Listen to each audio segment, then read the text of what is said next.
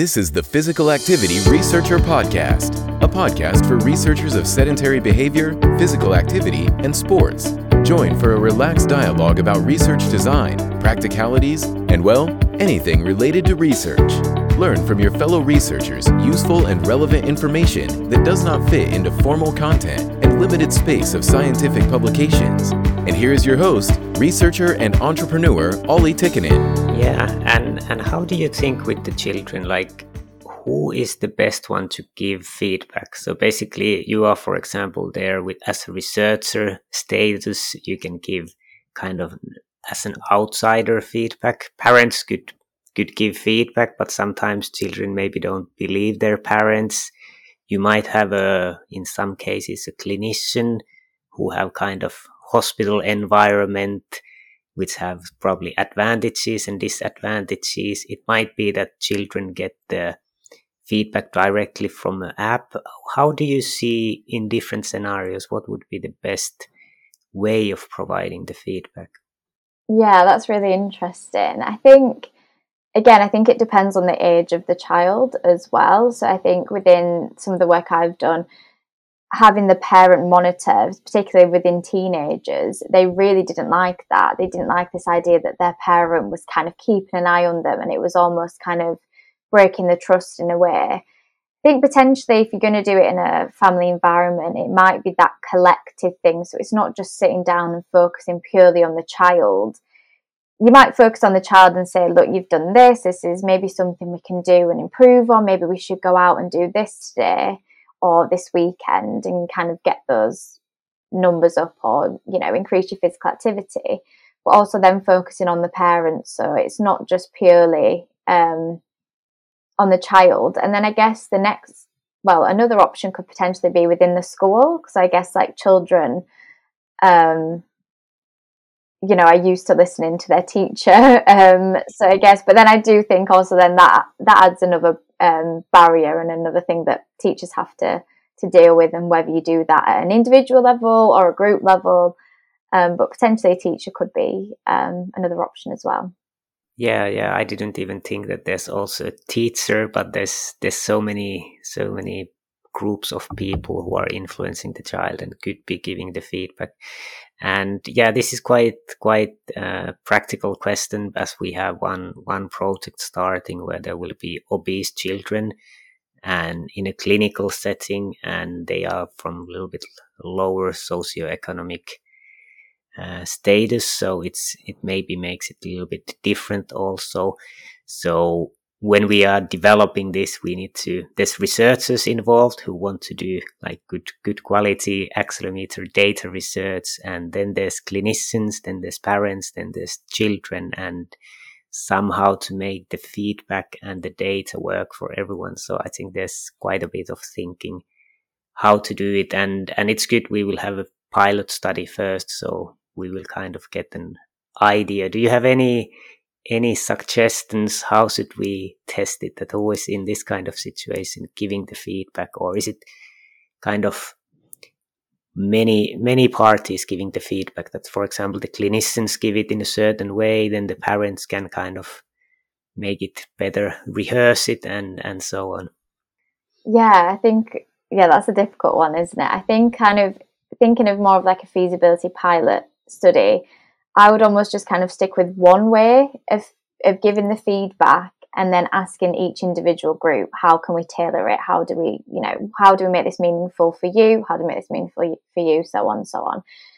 Because I think if you start to kind of tailor it from the very beginning, it's almost like you're putting all your resources into something that you're not even sure if it's going to work. Whereas, you may as well start with the actual, co-producing with the target audience or the target user in the beginning.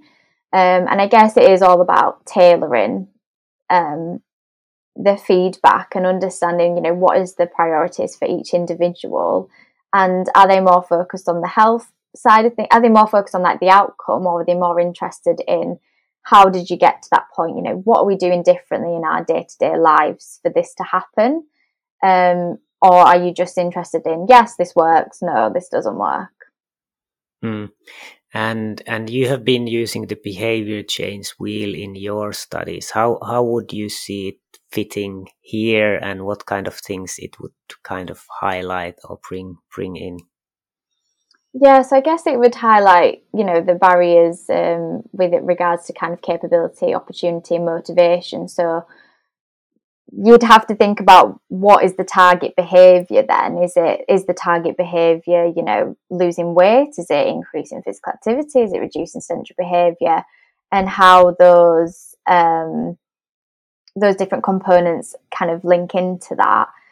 So I guess it would be identifying the barriers around that, and also focusing on like the facilitators as well, because I think we all tend to kind of focus on the barriers of the target behavior, like physical activity, for example, but we kind of forget to focus on the facilitators and think about, is this something that's already in place that can help? So it might be that with the clinicians, they might already have some understanding of physical activity and the guidelines, or they might have had experience in implementing these kind of programs in the past, and that might be a huge advantage that you can kind of pick up on. And you might focus on, well, what training have you had in the past that can help people, and should we kind of give this training next time? And that might kind of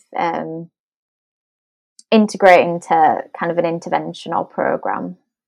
Yeah, so it's important to define what is the goal, and I think with the obese children, in a way, it would be losing weight in long term.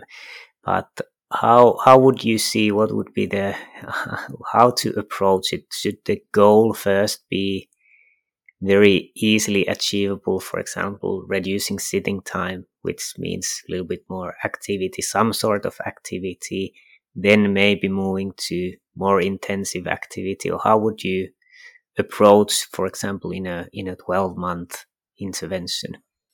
Yeah, I think, like you said, it's starting with defining the goal, and I think you can work with different participants or different children and users of the interventional program, and really figuring out what is their goal. If they're all, obese, as researchers, your goal might be to reduce that and improve their health, but as an individual, that might not be their priority. It might be kind of almost a secondary outcome, kind of a knock-on effect. So they might be more interested in just wanting to get out more. Maybe they just want to experience more time in nature. Maybe they want to kind of increase their mood a little bit.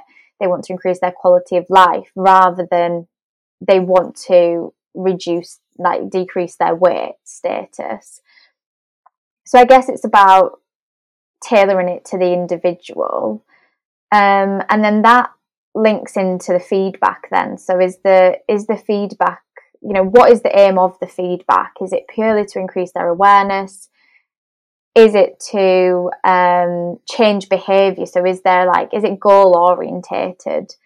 And I think within that, if it is a goal orientated goal, then you kind of need to provide, what we call like just in time feedback. So if it's a daily goal, or if it's an hourly goal, you need to time that feedback so people have the opportunity to achieve that goal. So if it's an hourly goal, it might be that you give the feedback at 30, 45 minutes or something, and then they've got that time to correct the behaviour. So I think it's all about really defining the goal, really defining the priority, and then how can you kind of use that feedback to help people achieve the goal. How do you see the kind of, you said that some kids, for example, doesn't like that the parents are seeing their results, and I think in a daily measurement, daily feedback, it comes to kind of surveillance that you might not want. For example, if you have a long intervention, do you really want kind of that your activity is tracked every day, or the feedback is given, even if it's tracked every day? Do you want to be reminded of it every day? So how do you see, like in a longer intervention, what would be the optimal time to give feedback?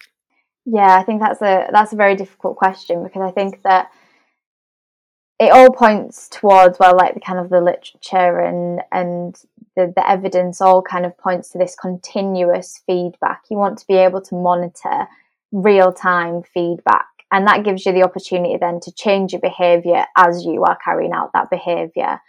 But then I also see that there's a flip side of that, in that some people might see that they're being active enough right at the beginning. They might, get that continuous feedback, think, oh, I'm being really active. I'm overachieving my goals. Maybe tomorrow I'll take it a little bit easy. Maybe I'll, start decreasing my activity a little bit. Because I know we spoke about earlier how within the feasibility study, I had one child who their goal was 10,000 steps a day. They were achieving 20,000 steps a day. So by the end of the 4-week study, they were saying, well, I actually did less activity because I realised that I was being way too active right at the beginning. So I think it all does, the evidence points in that kind of continuous feedback. But I do think there is a flip side of that. But whether or not that is supported by evidence, because obviously within what I'm saying, this is based on one study and a few children and families. And I don't think there's enough research out there kind of testing that. So maybe it's trial and error. Yes, good points. And then I wanted to ask... Excuse me. Could I ask one question before you? Yeah. Sir, please go on. Do you work with children and physical activity? Okay, then you should listen to us. We wanted to tell you about this polar bear animation that is so cool. And we understood from his funny explanations why humans and polar bears shouldn't sit all day. Fabian device, it is an accelerator, and I could tell you all the specs. But you just need to know it measures accurately sedentary behavior and physical activity, and is scientifically validated. But most importantly, using it feels like magic. Yeah, like magic. Ding dong done. So, learn more at Fabian.com/kids. Please click it because it's important that kids all over the world can learn from polar bear. That's so awesome. Mom, can we have a polar bear as a pet? Please, Mom?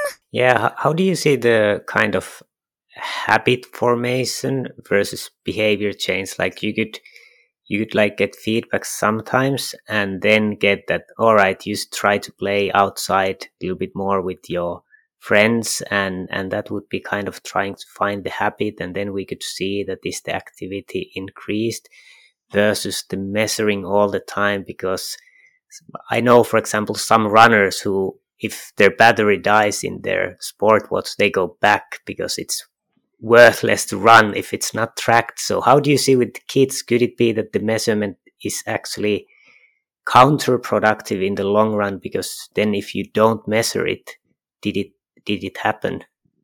Yeah, that was one of the things that one of the parents actually said to me in the study as well, was that like if they realised that the wearable was on charge, they just wouldn't bother going for the run that they'd planned, because they're like, well, what's the point, because I'm not going to get my numbers.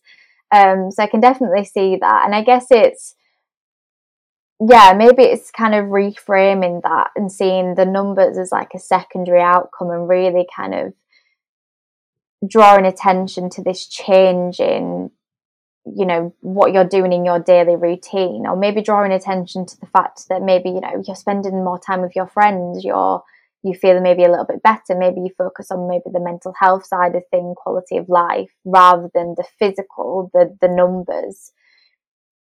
But yeah, I guess kind of like the difference is that with a habit, you kind of need these contextual cues, don't you? And it's forming this association each time to the point where it becomes automatic. So can we use these devices to help do that? And I think a lot of it comes down to action planning techniques. With the majority of these devices already have that embedded. But for example, within our systematic review, we didn't find any intervention studies that used action planning. So are we even, using these devices to their full potential? And in your review, the longest study I think was 6 months. And how do you see that? Can you actually have, for example, if you have a longer one year or even longer, do you think anyone will actually use, or large enough percentage will actually use like every day and be interested on the feedback every day for 1 year? I think that's definitely in an individual basis, and what we kind of find, and I think it's the same, well, similar kind of patterns with general physical activity literature, is that people who are already active are the ones that are interested in using these devices and will use them for longer. And so I guess it's based on the individual, and it is that question of how do we encourage the people that are inactive to start using these devices and then use them over a longer period as well. But also I think this idea of not using the device, it's not necessarily a negative thing. It might be that they have changed the behaviour. They're just not relying on the device and that feedback every single day anymore. They've sussed out what they need to do in their routine to change that behaviour. So they don't need to necessarily have that monitored like continuously. And how do you see, like, for example, if a child achieves some level, for example, that you would give some kind of award, even if it's in the app something, because then it might be that when they are not using, why bother, because I'm not getting the award. So do you think that kind of things should be avoided, not to make this kind of thinking that if you don't get the award, it's not worth doing, that you would teach them to do it for its own sake and for nothing external? Yeah, I think that's exactly where it kind of comes in with that external versus internal, like intrinsic motivation, isn't it? I think there's children that really enjoy those rewards, but like you said, as soon as I think with devices like this, you're always going to get like a personal best. You're never going to continuously be doing more and more activity each day. So if they're purely focused on steps, or if you think about someone trying to do a run in a certain period of time, you're always going to reach like your optimal level and your personal best. And then it's kind of, if that's where the reward stops, then, are they going to continue to use the device? They're going to continue to have that motivation and that increase in physical activity? Or is it, once they get to the top and then they're no longer receiving those rewards, that, like you said, why bother? Yeah. And how do you see, for example, like for prevention of osteoporosis, it seems from the current research that you actually don't need too many, for example, jumps or high accelerations on your high forces on your bones, that very little on a daily basis basically is enough. So it's a little bit different, encouraging to do just some few landings per day, which just put strain on your bones, than being active, for example, 1 hour. Do you see that we should approach this kind of things differently? How could we, for example, get kids landing strongly few times per day? How could we do it? Yeah, so do you mean kind of encouraging more bursts of physical activity rather than? Yeah, I'm thinking just that, like, for the development of bones and bone mass and bone strength, you basically don't, to my understanding, you don't need much volume. It's just a couple of high forces on your bones, which could be just like jumping down from somewhere and landing, and you get the bone gets the stimulus to increase bone mass, and which is really important for the older age, that you actually get high bone mass when it's still developing. So I'm thinking that because very few accelerations are enough in childhood, should we approach that kind of behavior change differently? Yeah, I think that's interesting, because I think that a lot of people, we focus, when we're thinking about physical activity and achieving guidelines, we just focus purely on the kind of moderate to vigorous side of it. And we kind of not almost forget, but we know that it's a lot more difficult to measure, kind of the muscle, the bone strengthening, that kind of important stuff as well. So I guess it's, it might be discouraging, for example, if somebody's not kind of racking up them numbers because they're not doing the typical moderate, vigorous physical activities. So maybe they've not gotten for a run, but they might have done something that is more muscle, bone strengthening. And that kind of, because they're not getting feedback for that side of things, that might be quite discouraging for them. So I guess it's, is there a device that can pick up those things? And if those differences in activities, and if there isn't, it's setting that expectation before people use them. So this thing of saying, it might not pick up this activity, but if this is something that you do and you enjoy doing, continue doing it. And it's really difficult, because I think that's why a lot of people, some people stop using the devices, is that they enjoy cycling maybe, but the devices don't pick up cycling. They enjoy, maybe adults, they enjoy kind of, more weightlifting activities, and that the devices don't pick that up. So why do the activity again, like we said before, if it's not going to clock up the numbers? So I guess it's just reiterating the fact that, those are really important activities. And if it's something you enjoy, I think it's focusing on the enjoyment. If it's something you enjoy, carry on doing it. Yeah, I think that's a good point. With the accelerometer, you can actually get the bone loading, basically. So I think that could be something to include in the feedback. Yeah, I think very, very interesting points and insights for the feedback. Is there anything you would like to add? I think I have gone through all my questions that I had in mind. No, I think that covers everything, if you're happy with that as well. I am happy. So thank you, Amy, for this discussion. It was really nice having a chat with you. Thank you. You're welcome. Thanks for joining us this week on Physical Activity Researcher Podcast. If you like the show, make sure you never miss an episode by subscribing or following the show on Twitter. This podcast is made possible by listeners like you. Thank you for your support. If you found value in the show, we would really appreciate a rating on Apple Podcast or whichever app you're using. Or if you would, in a real old school way, simply tell a friend about the show. It would be a great help for us. We have a fantastic lineup of guests for forthcoming episodes, so be sure to tune in. Thank you all for your support and have a great day.